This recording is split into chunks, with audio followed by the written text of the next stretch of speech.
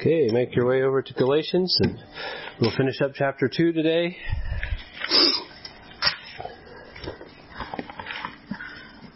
Continue on here, and this is really the transition point in this text between Paul's defense of his apostleship and his explanation of his gospel and justification by faith alone. And so we will kind of make that transition with him this morning. Let's pray.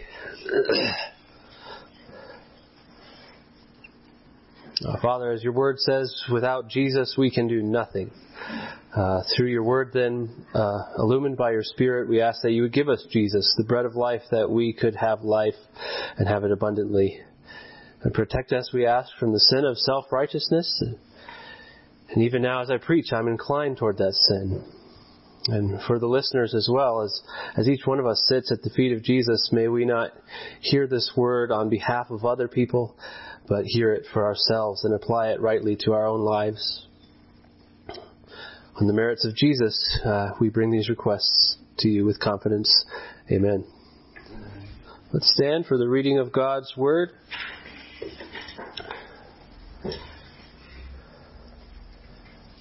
You'll recall from last week, verses 15 and 16, that Paul said even the Jews who were born, in a sense, sanctified, had to seek justification in Christ and not works of the law.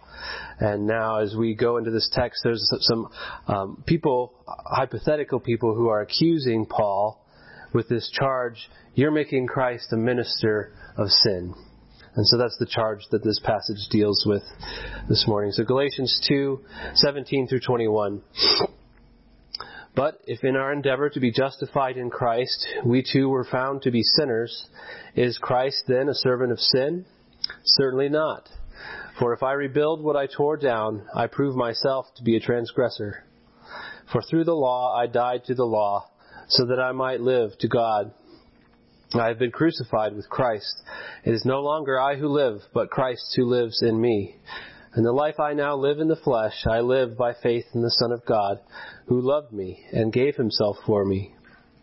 I do not nullify the grace of God, for if righteousness were through the law, then Christ died for no purpose. Amen. You may be seated.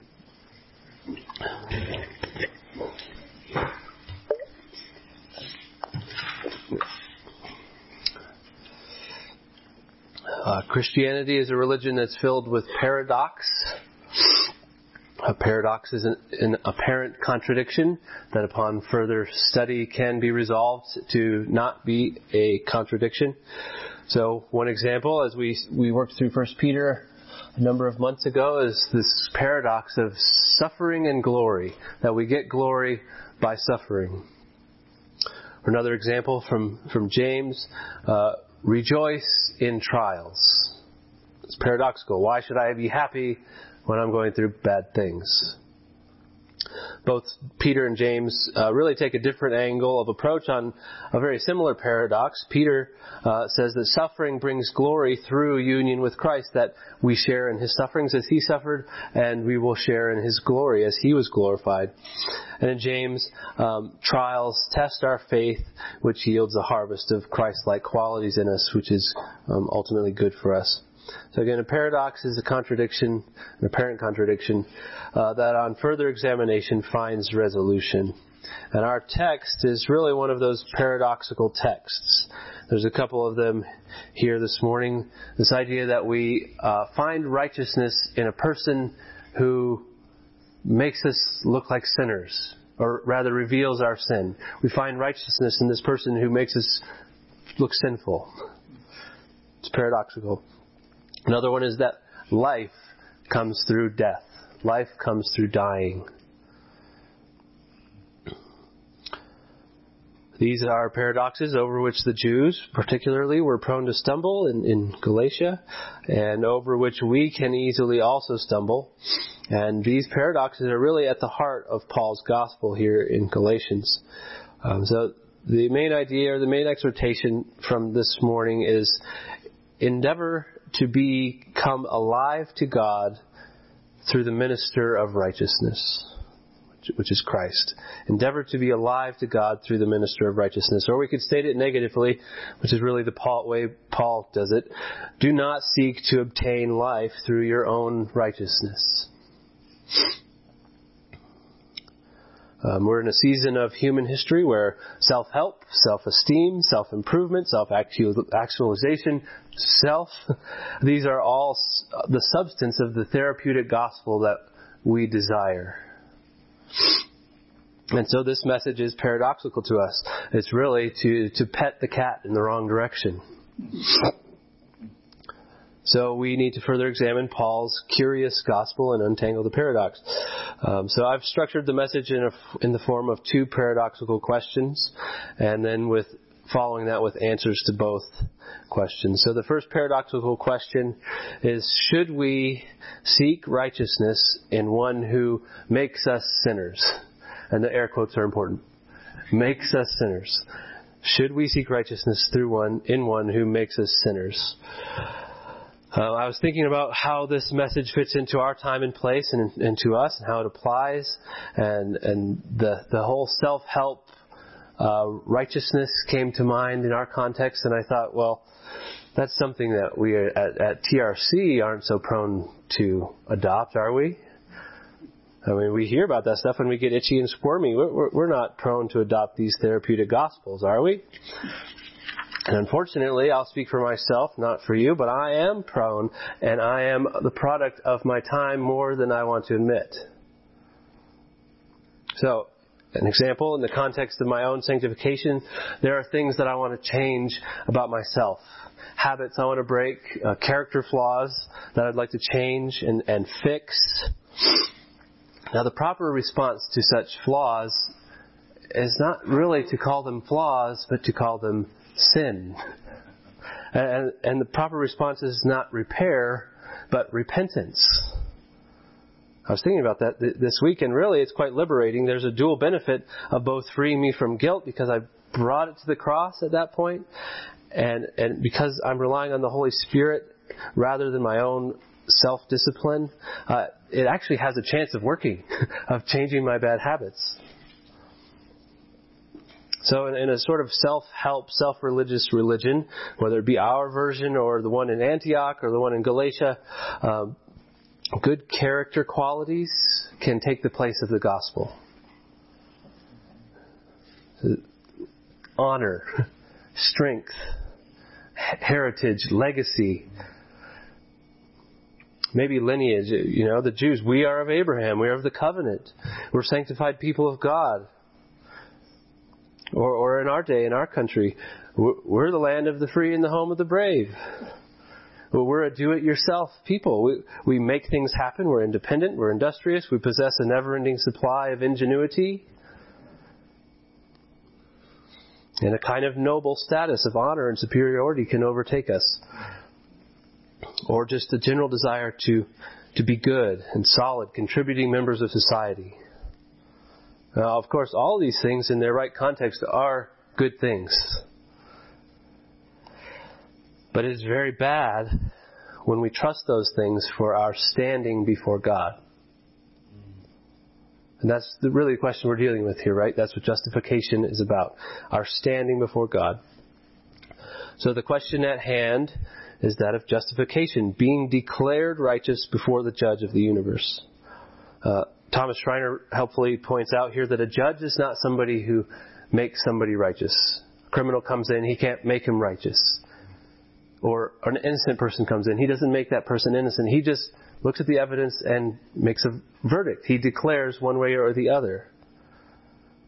Righteous or not, guilty or not. Paul and the Judaizers had different perspectives on how we can obtain that declaration of righteousness for ourselves. The Jews, much like Paul as a Pharisee pre-conversion, sought the declaration through law-keeping, through doing good works. And this mindset followed some of the Jewish Christians into the church as they became to be converted. And they believed in Jesus, they believed in grace, but let's not do away with all of the law-keeping before God. Surely God wouldn't declare an uncircumcised person righteous. He wouldn't declare a breaker of the food laws righteous. These are the very things that mark us out as the holy people of God. How can He declare a person righteous if they do not observe the things which make us holy, which make us separate? So they would say, no, certain laws must be kept if we're going to stand before God as holy and righteous people. So this is kind of where the framework for where the question comes from, verse 17. But if in our endeavor to be justified in Christ, we too were found to be sinners, is Christ then a servant of sin? And that word servant is diakonos, which we get our word deacon from, servant, or in this case, I think the best translation is minister. It's a person who's charged with making an announcement of something. So I prefer that translation. Is Christ then a minister of sin? Is He announcing sin? So the implicit accusation here is that your system, Paul, even makes Jews to be sinners, just like the Gentile sinners. Remember from verse 15, he called them Gentile sinners because they weren't a member of the sanctified community of God. So you're making all of us, including Jews, just like them. You're leveling the playing field. You're making us sinners. You make Christ to be a minister or announcer of sin because your understanding of justification makes it so that no one is righteous and everyone's a sinner. So in a sense they're saying if justification is apart from works, there's no actual righteousness. It's very much like the Roman Catholic objection to biblical justification. You people make justification into a legal fiction, is what they would say. A legal fiction. In other words, there's this sort of legal declaration of righteousness, but it doesn't make anybody actually righteous. And they have a problem with that. So, the question is Christ a minister of sin? Does He make us sinners? And of course, no, that's why I made sure to say that the air quotes were important. Jesus doesn't make us sinners, but what He does do is reveal our sin to us. So that conditional statement at the beginning of verse 17 is true. In our endeavor to be justified in Christ, we are, everybody, including the Jews, are found to be sinners. That is true. Justification levels the playing field and everybody is a sinner. And the paradoxical question is, should we really seek a declaration of righteousness from someone who proves that we're sinners? And of course, you know the short answer is yes, and we'll get into a more robust answer as we move on. But before we do move on, just consider that question for a moment, because this is really what we're asking unbelieving friends and family to believe when we implore them to believe the gospel. Particularly, I think, if they're respectable, high-functioning members of society. That we're saying all of your own merits, all of your redeeming quality, all of your honor, all of your philanthropic activities, your morality, your highly developed personal code of ethics, all of that means nothing in the law court of God. Pretty offensive. We're saying set all of that aside, confess you are a sinner, and look only to Jesus for your standing before God.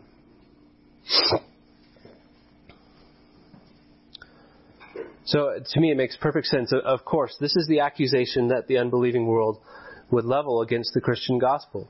You turn Jesus into a judge. All I hear from you is that I'm not good enough for God. That's the accusation. Your Jesus is a minister of sin. His message is you're a sinner and you can't do anything by yourself.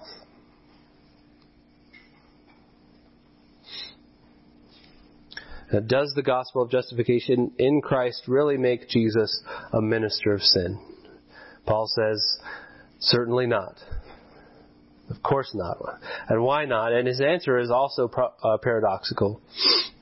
I'll put it in the form of a second question.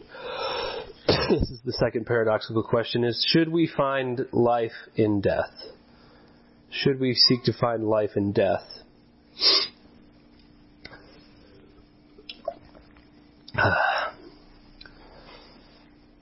This is probably one of the greatest Christian paradoxes.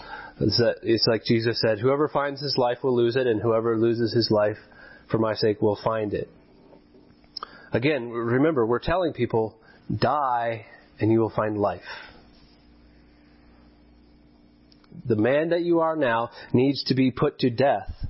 And you need to be reborn as a new man, and then you will find life. I mean, how strange, really, Christians are. This message is very odd. I could just hear people say, what are you talking about? I'm living just fine to the fullest right now. Thank you very much. I'll be fine at the judgment. I'm a pretty good person. Look at my life's work. What do you mean, die to live? It's absurd. In Paul's prior life, he was committed to the law. He was dedicated to the law, and his hope was in law keeping. His life was bound up in law keeping, and his hope of future life was drawn from law keeping.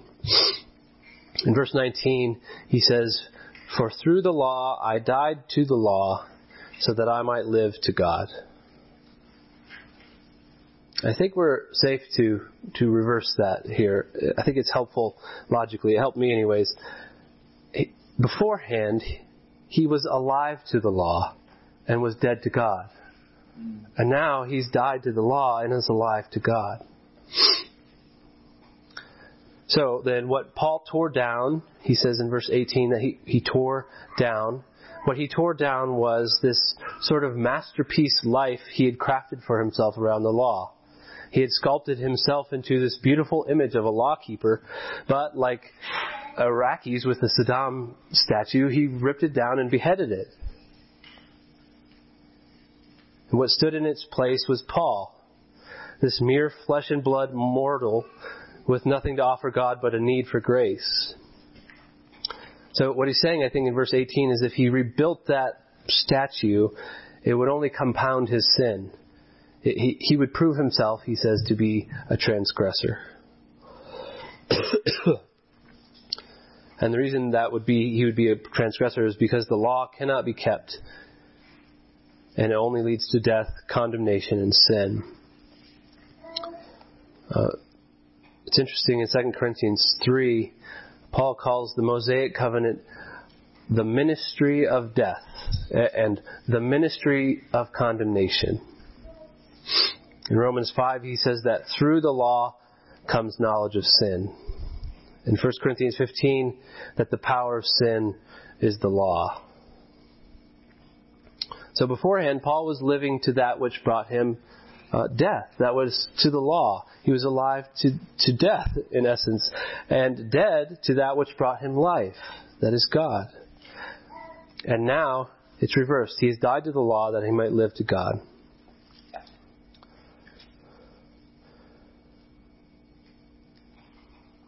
So to summarize here, I find this passage to be very complicated. So I'll try to summarize from my perspective where we have arrived so far, as best I can put it together.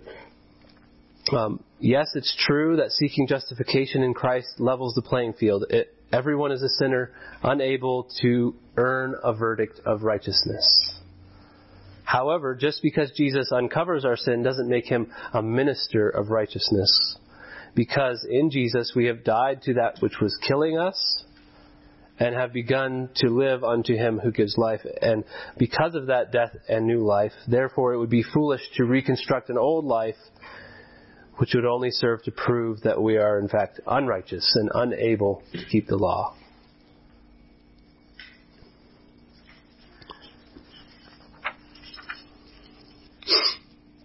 So really what Paul is doing here is he's turning the tables on his accusers. It's they who are promoting sin by demanding that people live under the law, under the ministry of sin and death and condemnation. I want to take just a very brief aside here, and I think it's somewhat important, but to say the law is not bad. We hear all these things like the law is death and condemnation and the ministry of death. But the law is not bad. It is good. It is holy. It proceeds from the very mind and character of God. And I think one of the ways that we tend to get all tied up in knots is by failing to distinguish justification from salvation. salvation is the big category, and justification is a very narrow slice of that category, albeit very important slice. But when we come to passages like this one, which is decidedly a justification passage, some people will read, I died to the law, and they'll read that into the whole of Christian experience. So that when somebody like me comes up here and says we should obey the 10 Commandments, I get accused of legalism. Well, no, we've died to the law. But we have to remember this is a justification passage. So we have to make a distinction between law-keeping as meritorious grounds for justification and law-keeping as a necessary fruit of Spirit-born sanctification. So that's a brief digression, and we'll, I'm sure, have much more on that topic as we go along. But as Luther said, we do not dispute whether we ought to do good works, whether the law is holy, righteous, and good, or whether it ought to be kept or not. This is another matter. Our question concerns justification and whether the law justifies or not. Our enemies will not answer this question, or make any distinction as we do, but only cry out that good works ought to be done, that the law ought to be observed. We know that well enough, but because there are various different matters, we will not mix them up. So his point is, we're talking about justification here. There is a whole other category of should we keep the law, but that's not what we're talking about here. And the brief answer is yes, we should keep the law. So we press on with the topic at hand, justification, and how we can be made right before God. Justification, upon which our law keeping doesn't impact at all if we're in Christ. And being in Christ is where we will turn next. So now to answer our two questions. The second one first. Should we find life in death? And of course the answer is yes. We should find life in death. So how does life come about? How does this life come about? How does the change from life or death to life occur in a person? Do we just wake up one morning and decide, I'm going to die to sin and I'm going to live to God? Actually, the source of both the death and the life that we need are found in Christ, and specifically this union with Christ. This is the language. All throughout Paul, we have these words, in Christ, in Christ, in Christ, union with Christ. To quote Keith Green, He is divine and you are the branch. If we're to be alive, we must be united to the source of all life. We're united to Christ, according to Scripture, through the instrumentality of faith, by believing in Jesus. Faith is that empty hand with which we reach out, take hold of all the promises and blessings of Christ. And the New Testament is clear, is that when we're united to Christ by faith, we share in His life, His death, His burial, His resurrection, and His ascension. So our death to the law, in order that we might live unto God, comes by way of that share in Christ's death. I think that's what Paul means. You notice from verse 18 that I skipped over this really hard phrase, but I think this is what he means by it. In verse 19, he says, for through the law. What does that mean? For through the law, I died to the law. There's many views on this. One being that Paul recognizes I can't live up to the law, and that puts to death my desire to keep the law. But that may be right. But I think the more robust understanding is that through Christ's being born under the law, His keeping the law, His fulfilling the law, His bearing the curse of the law on our behalf, by our union with Christ, He died to the law. So now that the law which held such sway over my life and over my conscience no longer punishes me with guilt or a constant drive to measure up, but instead I delight to keep the Lord's law. His commandments are good because He's given me a new life and written the law on my heart. 1 John 5, 2-4 gives us this notion. But by this we know that we love the children of God, when we love God and obey His commandments. For this is the love of God, that we keep His commandments, and His commandments are not burdensome. For everyone who has been born of God overcomes the world, and this is the victory that has overcome the world, our faith. So this is how Paul describes the new union life here in verse 20. I have been crucified with Christ. It is no longer I who live, but Christ who lives in me. And the life I now live in the flesh, I live by faith in the Son of God, who loved me and gave Himself for me. He's been crucified with Christ. He died. His old man died at the cross. And now it's not he who lives, but Christ who lives in him by His Holy Spirit.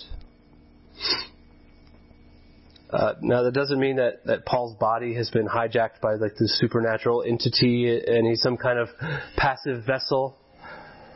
But rather what he's saying is his life is vine life. His life doesn't proceed from within himself, but it proceeds from the vine. Without Christ, he is a branch which shrivel and die, but in Christ he's alive and vibrant and a fruit-yielding branch. To me, this isn't not a perfect analogy, but it's a bit like a graft. You know, we were once united to the world, really a natural branch feeding from that tree. And then now we've been grafted onto Christ and are being nourished and sustained by Him. But in order for that change to happen, we have to be lopped off of the first tree. We have to be severed from that old tree. Now this next phrase is fascinating in the last half of verse 20. And the life I now live in the flesh, I live by faith in the Son of God who loved me and gave Himself for me. So Paul typically doesn't use the Greek word sarx for when he's talking about like our physical bodies. That's the Greek word soma. But here he says, sarx usually refers to fallen humanity, our fallen flesh. And it's fascinating. He says, the life I now live in the flesh, or the life I now live in the sarx. And I don't know that this is true, but I think that what he's saying is that the life I now live in that sort of Romans 7 struggle with my old man, I live by faith in the substitutionary sacrifice of Christ.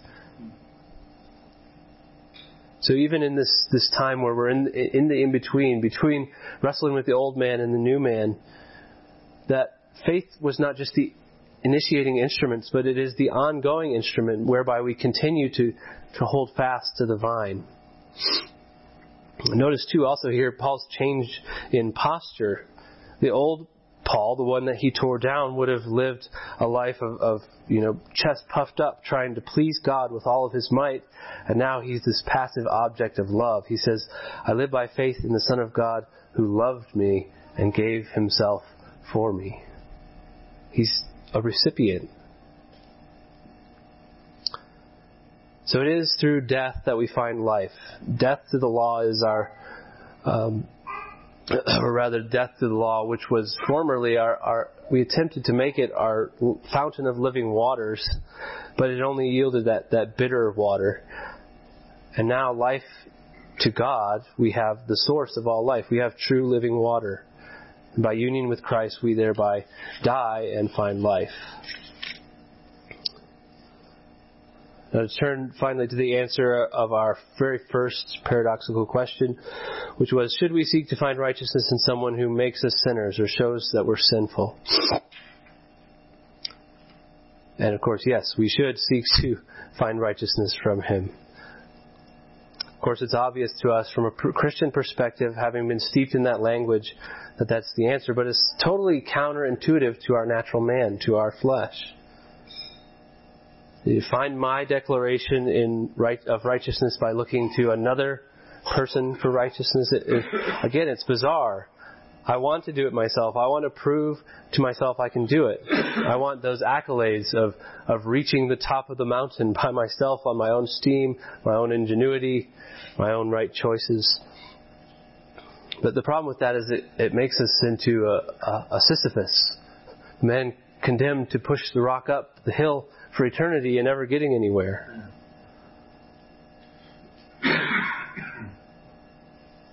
And then when this life is over, I won't have anything to show for that. So righteousness that comes through the law is earned righteousness. It's like a wage. We work for it. But the problem is we'll never earn enough to pay off the debt we owe, because our first sin was an act of rebellion against an infinitely holy God. So the question is, how much merit would we need to accrue to repay the debt of one sin?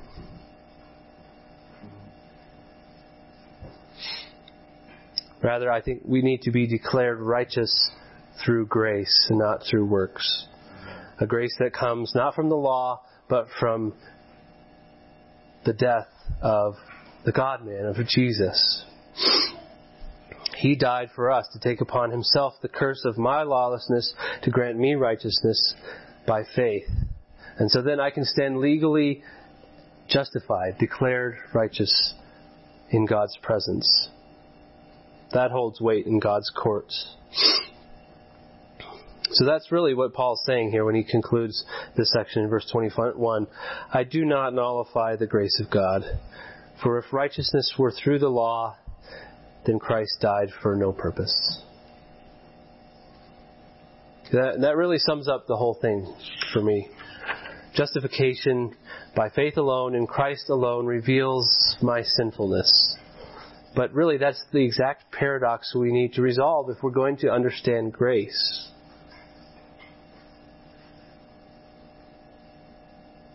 We have to have our utter sinfulness revealed to us,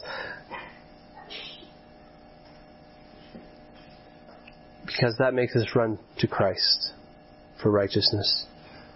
If I were still under the delusion that I was actually righteous, that my justification was not just a legal fiction, but it was making me righteous on my own accord, I would be seeking to earn life through my own labors. The beauty of the gospel is not that Christ died for the righteous, but that Christ died for sinners. So Jesus is not a minister of sin. In fact, he is the one and only minister of righteousness. For through him is announced the gospel of God's grace, that sinners can be declared righteous because he loved us and gave himself up for us. Amen.